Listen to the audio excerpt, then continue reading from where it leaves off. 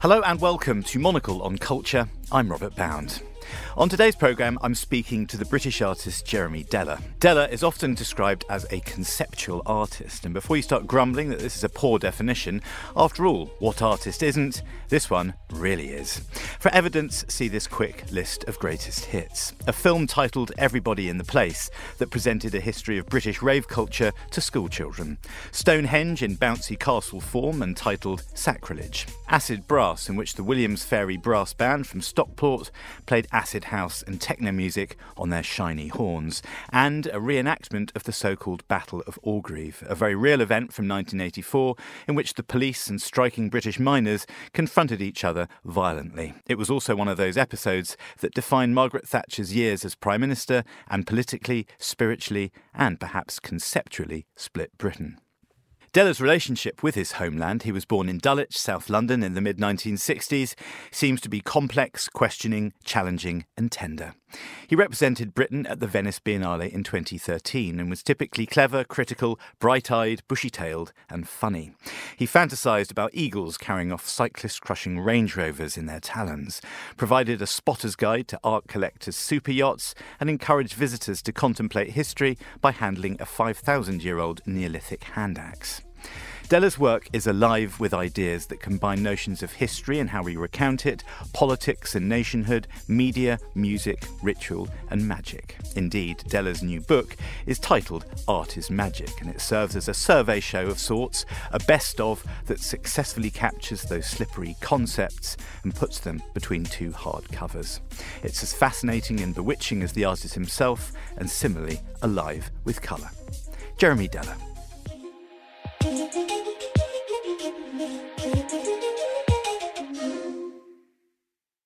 Jeremy, congratulations on Art is Magic. It's Thank you. A beautiful artefact. Thank From a you. man that doesn't do artefacts, it's a beautiful artefact. That's true. And I wanted to ask you first about the sort of subtitle, a children's book for adults. Well, that was just a play, really, because I wanted Okay. to make a book that was full of images and was quite playful. I had that appeal of maybe what children's books have. That Yeah. you could dip into at any point, and just it's full of stories as well and anecdotes and so on. So it's meant to be quite a light book. There's the main text, and then there's like all the captions to images, which is almost like a concurrent parallel text, Yeah. which is more chatty. And they tell little stories behind the scenes, some of them, and what it was like to be in a place or make something. So there's an element of revelation there. But it's a book that is meant to be quite playful and user-friendly in a way that a children's book is. Yeah, I mean, your cover image is a boy in swimming trunks doing a sort of somersault on Sacrilege, Yes. which is your... Inflatable Stonehenge. Inflatable- Yes, he's As well he might. he's a young Right. gymnast, actually. I got a... But he looks great. It's Yeah, a beautiful image. It was the piece of land near the Olympic site. I got a group of young gymnasts to perform on it, basically, and to sort of fly around it. And this is a photograph taken of a young boy, of a child. God, it sounds just weird, doesn't it? Of a child doing a somersault. So It's an upside amazing down. image. People will be tapping away and Googling this as Yes. we speak, I hope. So he's and looking at that. upside down doing But gymnastics. you're upside basically. down looking at it. There you go. Yeah. Yeah. So that's me. I took that picture. So there we go. There he is, sort of flying almost around Stonehenge. This is another one of your works that is entirely about people's response. Well, it's not entirely about. There's a lot of the artist's work in it, but it's very much about how people interact with it and what people get out of it and how people have fun with it or Yeah.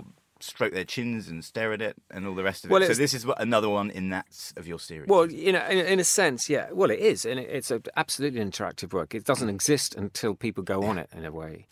When it's empty and there's no Maybe one on coach it. trips could go to the naked Yeah, inflatable as well. and just look at it. But it has no meaning if there's no one on it. So Right, yeah. the work is completed and activated by the public. And the naming of that work, I guess, was to do with... There's a folk tradition, folk art, I suppose, that Yeah. runs through your practice Absolutely. and your ideas of things. So there's that as well, but there's also kind of a healthy, I hope, I don't know, a healthy degree of piss take Well, of the worthy Yes, I kind of mean, monument. I called it Sacrilege because I thought I was setting myself up for making something that would be massively criticised by certain sections of the population. not least Druids, actually. I was quite, not in fear of such, but I was worried about how that community would feel about it.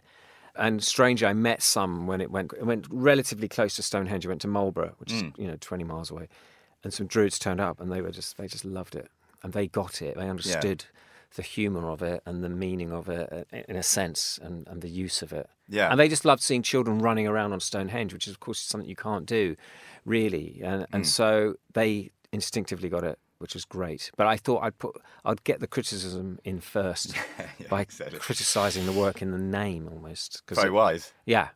I wanted just to go back, before we park the children's book idea, we could do this at the end, but we'll come to it now. Yeah. You talk about growing up in South London and about attending school and about being a bedroom person. Yes. Having this universe in your bedroom. You speak beautifully and eloquently about that, and I'm sure it touches at many nerves with our listeners as well. Yeah. And I wondered what sort of children's books you were reading.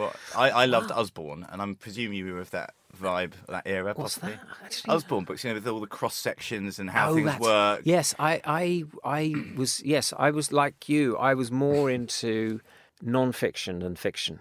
I didn't know the real distinction then. I was more into history books and Ladybird books, which were apparently telling you about things that happened, even in their own sort of way.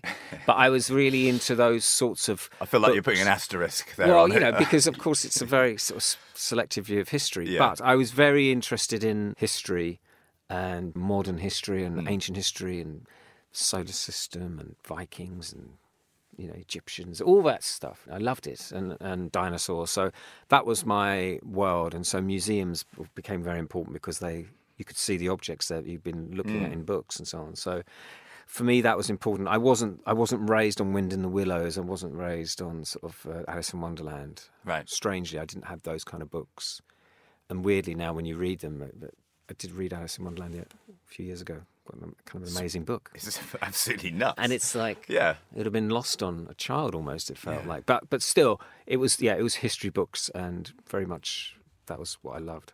The way that Art is Magic is laid out, it is a wonderful kind of cacophony of imagery, and it reminds me of, in a good way, of some of those Usborne books, some of those children's books. Well, it has a feel about it because of the way we've done the cover. It's there's no slip cover. It's just a hard cover with a photographic cover, as it were, with a slight sort of vinyl effect. It's lovely. Like a grain. Yeah. Almost like a kind of an annual you'd get at the end of the year for some, not Guinness Book necessarily, but something like that. It has that feel to it. And I wanted that feel to it. And I wanted it full of colour and full of images. But also the text, I've written the text, which is a painful process, but I've written more or less everything in it. And so it's from my perspective. So I'd like to think that it's like sitting next to me in a pub or in a cafe. Yeah. And I'm just telling you, I did this like this, and these were the problems, and this is the motivation as well. It's 100% success in that, sitting next to you in a pub or a cafe kind of vibe. It's such a lovely thing. Is it difficult to divulge your practice and what you were thinking at the time and what you think of a work now and how it transpired during the making or activity of it? I think it takes a bit of time afterwards to work out what it was that happened and how it happened. But for me, it's very important to...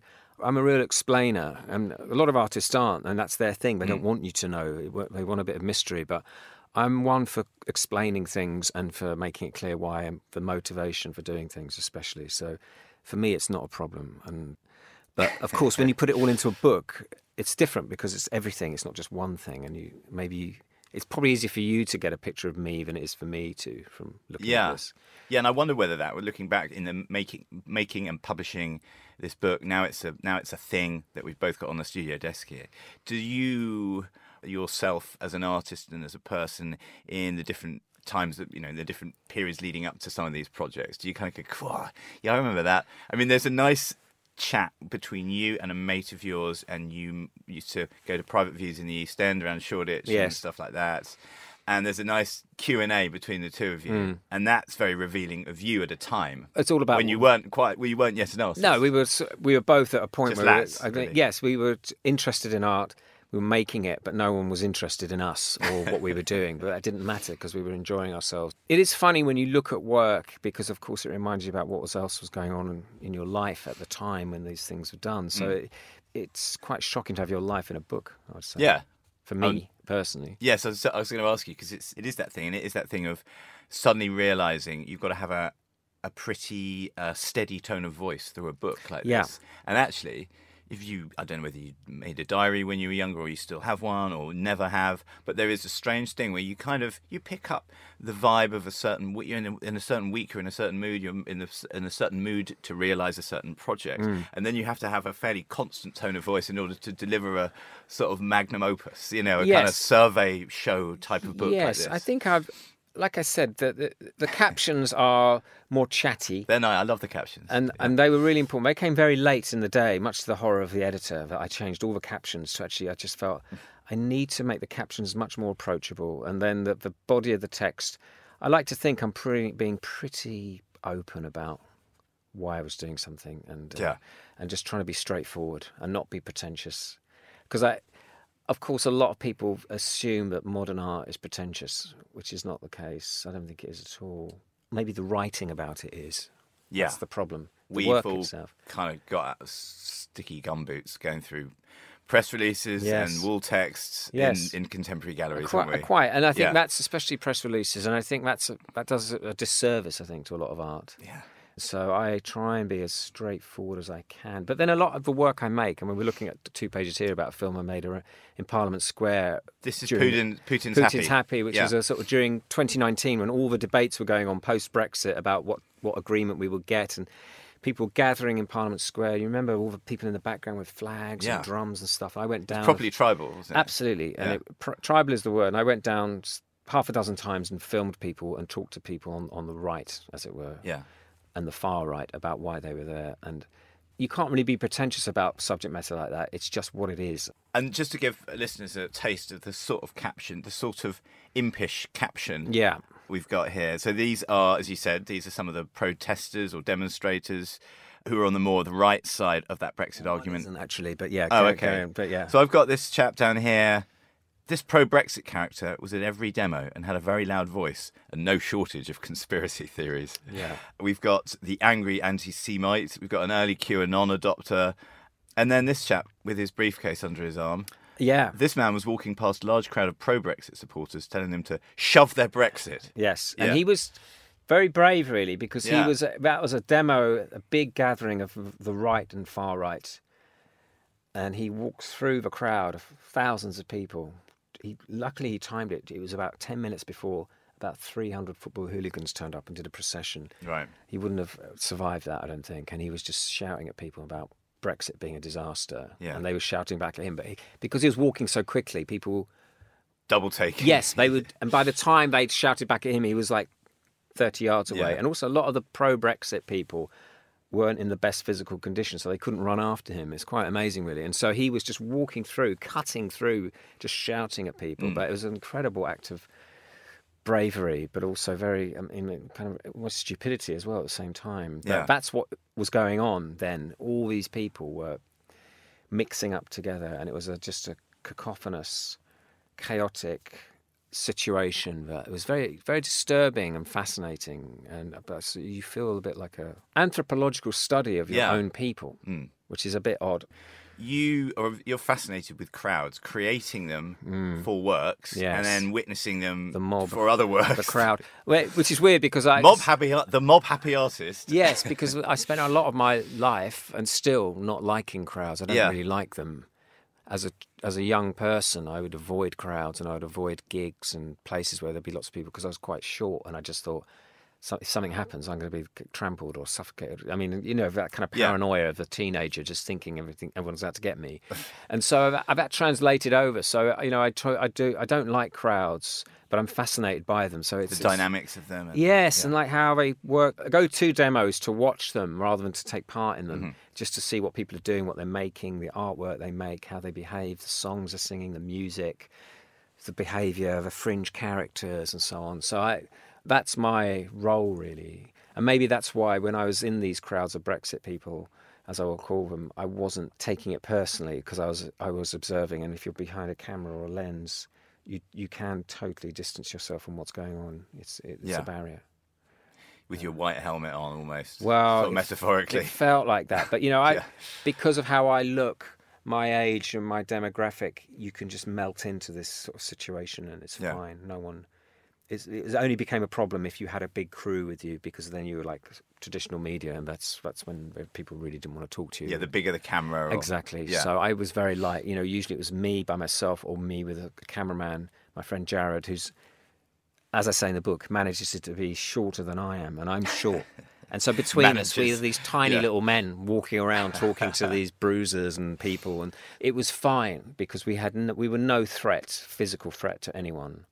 This is, in a way, a kind of Usborne cross-section we've just done of one of your work. And I asked you about the crowd, your sort of fascination and horror, potentially, of crowds and the patterns within them and the sort of shoal-like movements of them. Because these are things that, as I say, you have... I mean, I'm going to mention Battle of Orgreave. I know you've talked about it many times. Yes, I'm happy to talk about anything, really. Plays a large part in the book. Yes. One of your most well-known works, which was all about the wisdom or otherwise of a crowd and the dynamism and it's this reenactment of a battle, effectively, or a riot, you might want to call it, but it's probably a battle. A confrontation, I think, is the right term, from the miners' strike. So they call it was in sort of miners' folklore, it was known as the Battle of Orgreave, and you've taken that as your title. I mean, if you use the word battle, that suggests a war, that suggests a campaign, and so... Sounds like an English civil war. Well, exactly, thing, right? And it sort of was, the miners' strike wasn't, in fact, a sort of civil war of sorts. It was a sort of divisive fight for ideas, battle for ideas and culture and a way of life in Britain. And so it was, for me, that's how I saw it when I saw it on TV as a teenager, that event. And so that just carried on. And so I wanted to make it into a public reenactment of a battle reenactors and former miners. So it was just a very straightforward, as an idea that you can describe in 30 words, but it's actually very complicated to do it. Yeah. It's a simple idea. Beware the elevator pitch. Yeah, I mean, exactly. Jeremy. It's a simple idea. It doesn't mean it's easy to make. No, that's corralling people or even just inviting people, because some of the people that took part in that were miners who had originally taken part in it. How did they respond to your original... How did you ask them? It was a long time in the planning, so people met me and they understood where I was coming from. Again, I was happy to talk to them and tell them about my motivations and why I wanted to do it, which is why in the book it's a similar thing. And I told them... It's really important, the motivation. Yes, exactly, because why? Yeah. The first question is why. This is a ridiculous idea. It's absurd, and it could go horribly wrong. And I told them why. But I recognised, they understood the absurdity of it, and they sort of enjoyed that element as well. The ridiculousness of doing this thing. And so if I could convince them, then I thought I was going to be fine. Yeah. And they, like I said, I think instinctively they understood why it should be remade and seen and made into a TV documentary, but also as a public event. And so with the former miners, it was quite straightforward, much more than I thought. I didn't have to... If it had been a real struggle to persuade people, it probably wouldn't have happened, because you don't want to do something that people don't really want. Especially like that. You don't want to re-traumatise people or upset them in any way or wind them up. When you say we're going to restage a battle, in inverted commas, or not, and we're going to do it between 3 and 3:30 on Wednesday afternoon, what happens at 3:31? Well, because it's quite difficult to calm it all down. How do you end a riot? Yeah, exactly. I mean, they peter out, don't they, usually? Yeah. That's what happens. Because it's a public event, it had to end at a certain point in a certain way. And we came up with an idea of how to do it, because it could have gone on for hours. The audience would have dwindled out as well. So that could have been one way of doing it. But in the end, it stopped at a certain point and a brass band played and miners came out with the banners. So it was a bit like the miners' gala. But also when the miners returned to work in 1985, they often went into their pits with a brass band and with their banners. Heads held high despite being... beaten effectively, losing the struggle, losing the strike. So it was an echo of that. It wasn't cheesy. You might have felt it was a cheesy end, but actually it was a reference to what had happened.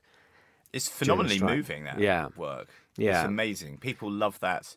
It's even just reading about it again in the book and listening to another couple of interviews you've done. I've always found that profoundly moving. Well, it struck nerves. And it was during... I made it during the height of Cool Britannia, and it was pre 9/11, so very untriumphalist. Yes, and Tony Blair was at his absolute height, and so it was a history, and the sort of Labour Party certainly were not interested in talking about that element of their history because it was embarrassing, and it was not new. That's the least new Labour thing in the world, isn't it? Trade union politics in the 1980s. So For them, they were just trying to ignore it. So I was very happy to be making something like that at that time, because it went against the grain of the politics of the time, or what we felt were the politics of the time. It wasn't very Cool Britannia. It's very uncool Britannia in a way. Yeah. And you mentioned the brass bands and your acid brass project, which is such a brilliant idea, which for listeners is brass bands, traditional colliery bands, I suppose. And factory bands. Factory bands, yeah. But industrial music. Yeah. From industrial areas, from industries, effectively. Yeah. Playing acid house music. So you have the industrial culture, then you have digital culture coming together, basically. And these raves, this acid house music, a lot of that was, danced to in former warehouses, in former factories, not just the hacienda. No, it's like industrial spaces became available because... So this is, you're sort of holding up a brand new, you're holding a mirror up to a mirror almost. Yeah, I mean, it's meant to...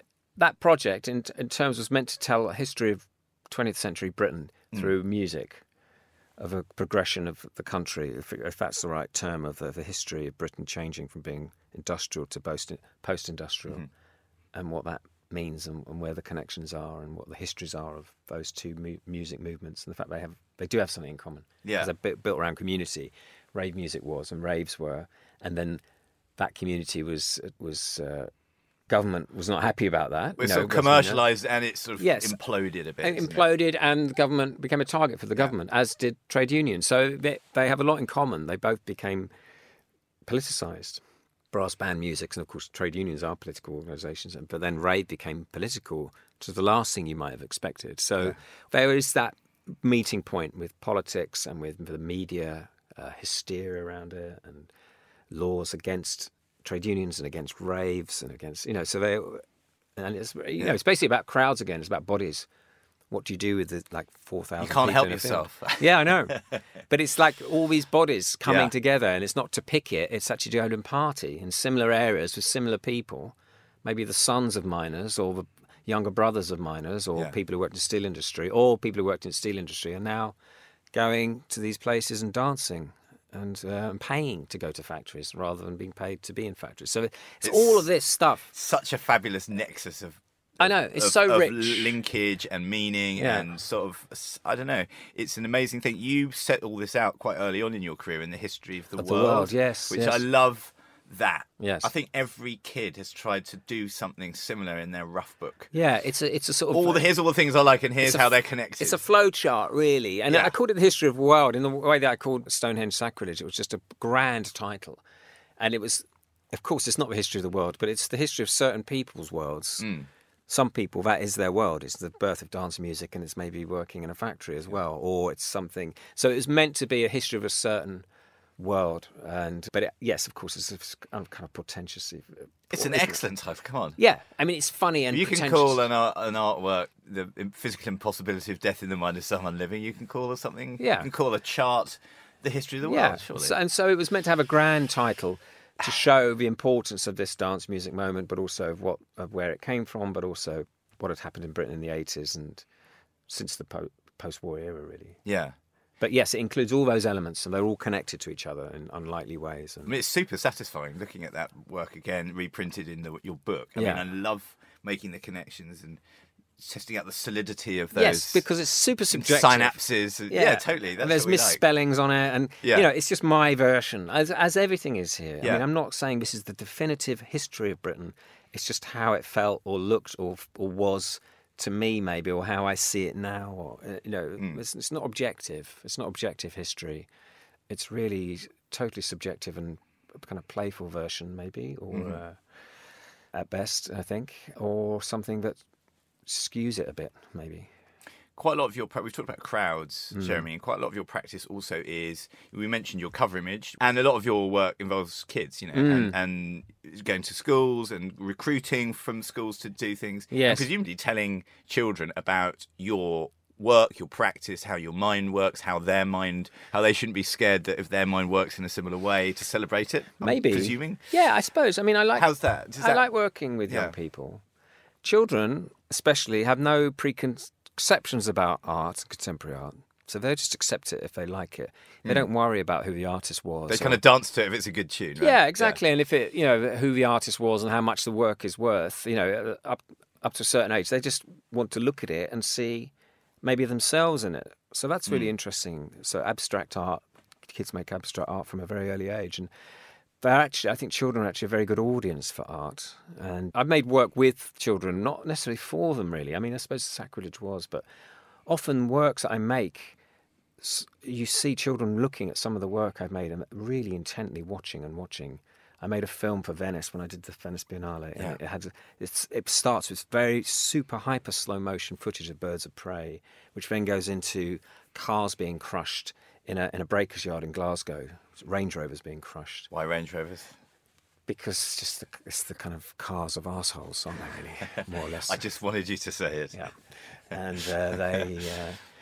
As a cyclist, Yeah, well, yeah. That's all I need to say, really. As a man with eyes in his head, come yes, you need and you can almost tell Range Rover drivers. But actually, Audi drivers are getting up there with Range Rover drivers, I have to say. But anyway, in my shit list. But that children intently watched that film because it had that, and then it had sacrilege in it, and then it had a procession. Then it went back to the birds. But I think children, on the whole, are a pretty good audience. And I made a film with a group of teenagers, basically, in a school. Talking about the 80s, called Everybody in the Place, and it was about the 80s and how it was for me, or how I saw it now with rave culture and history, is the relationship between history and music, and how music pushes history along, effectively. And Yeah.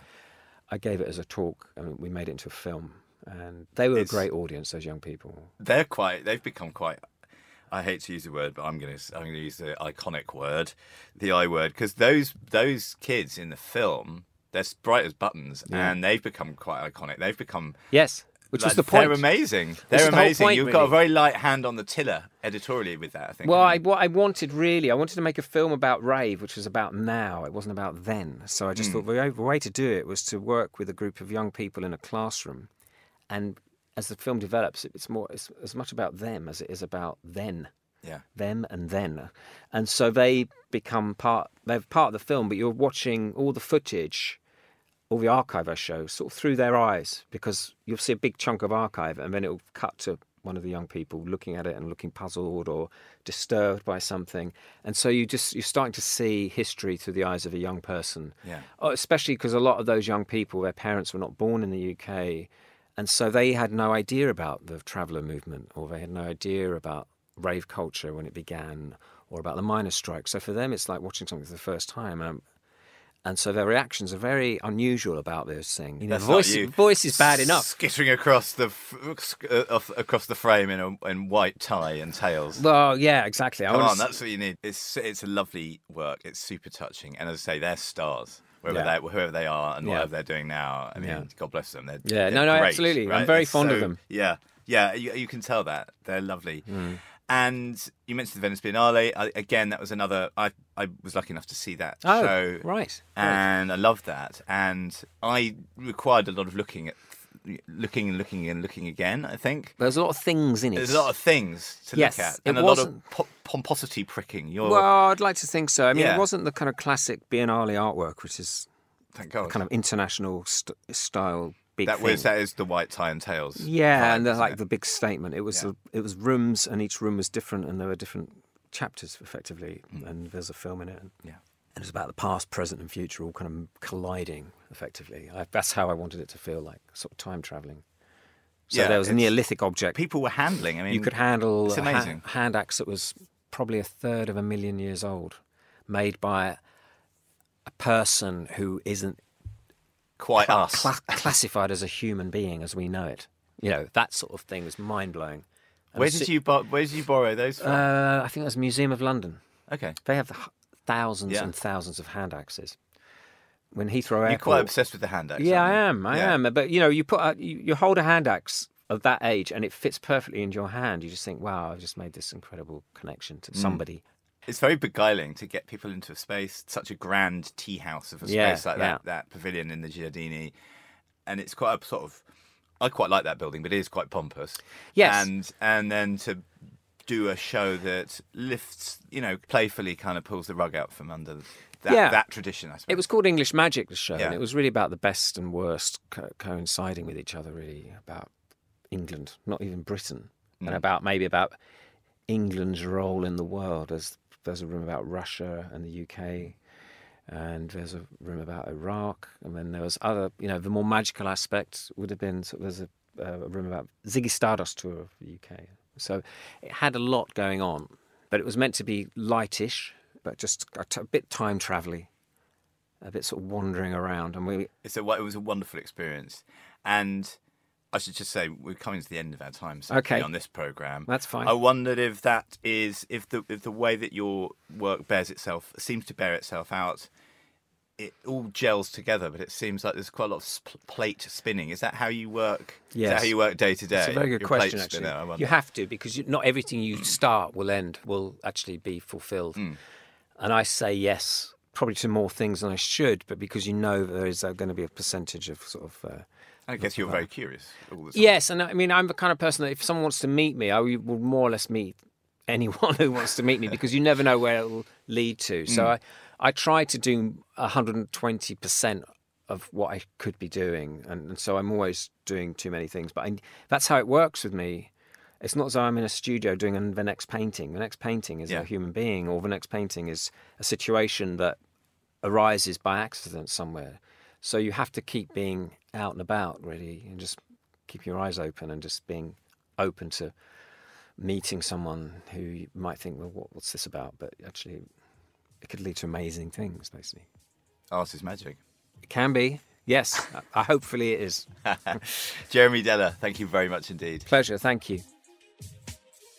And Jeremy Deller's Art is Magic is available now, and we highly recommend it. Monocle on Culture is produced by Sophie Monaghan-Coombs and Steph Chungu, and Steph also edits the show. We'll be back next time, and until then, I've been Robert Bound, and thank you for tuning in.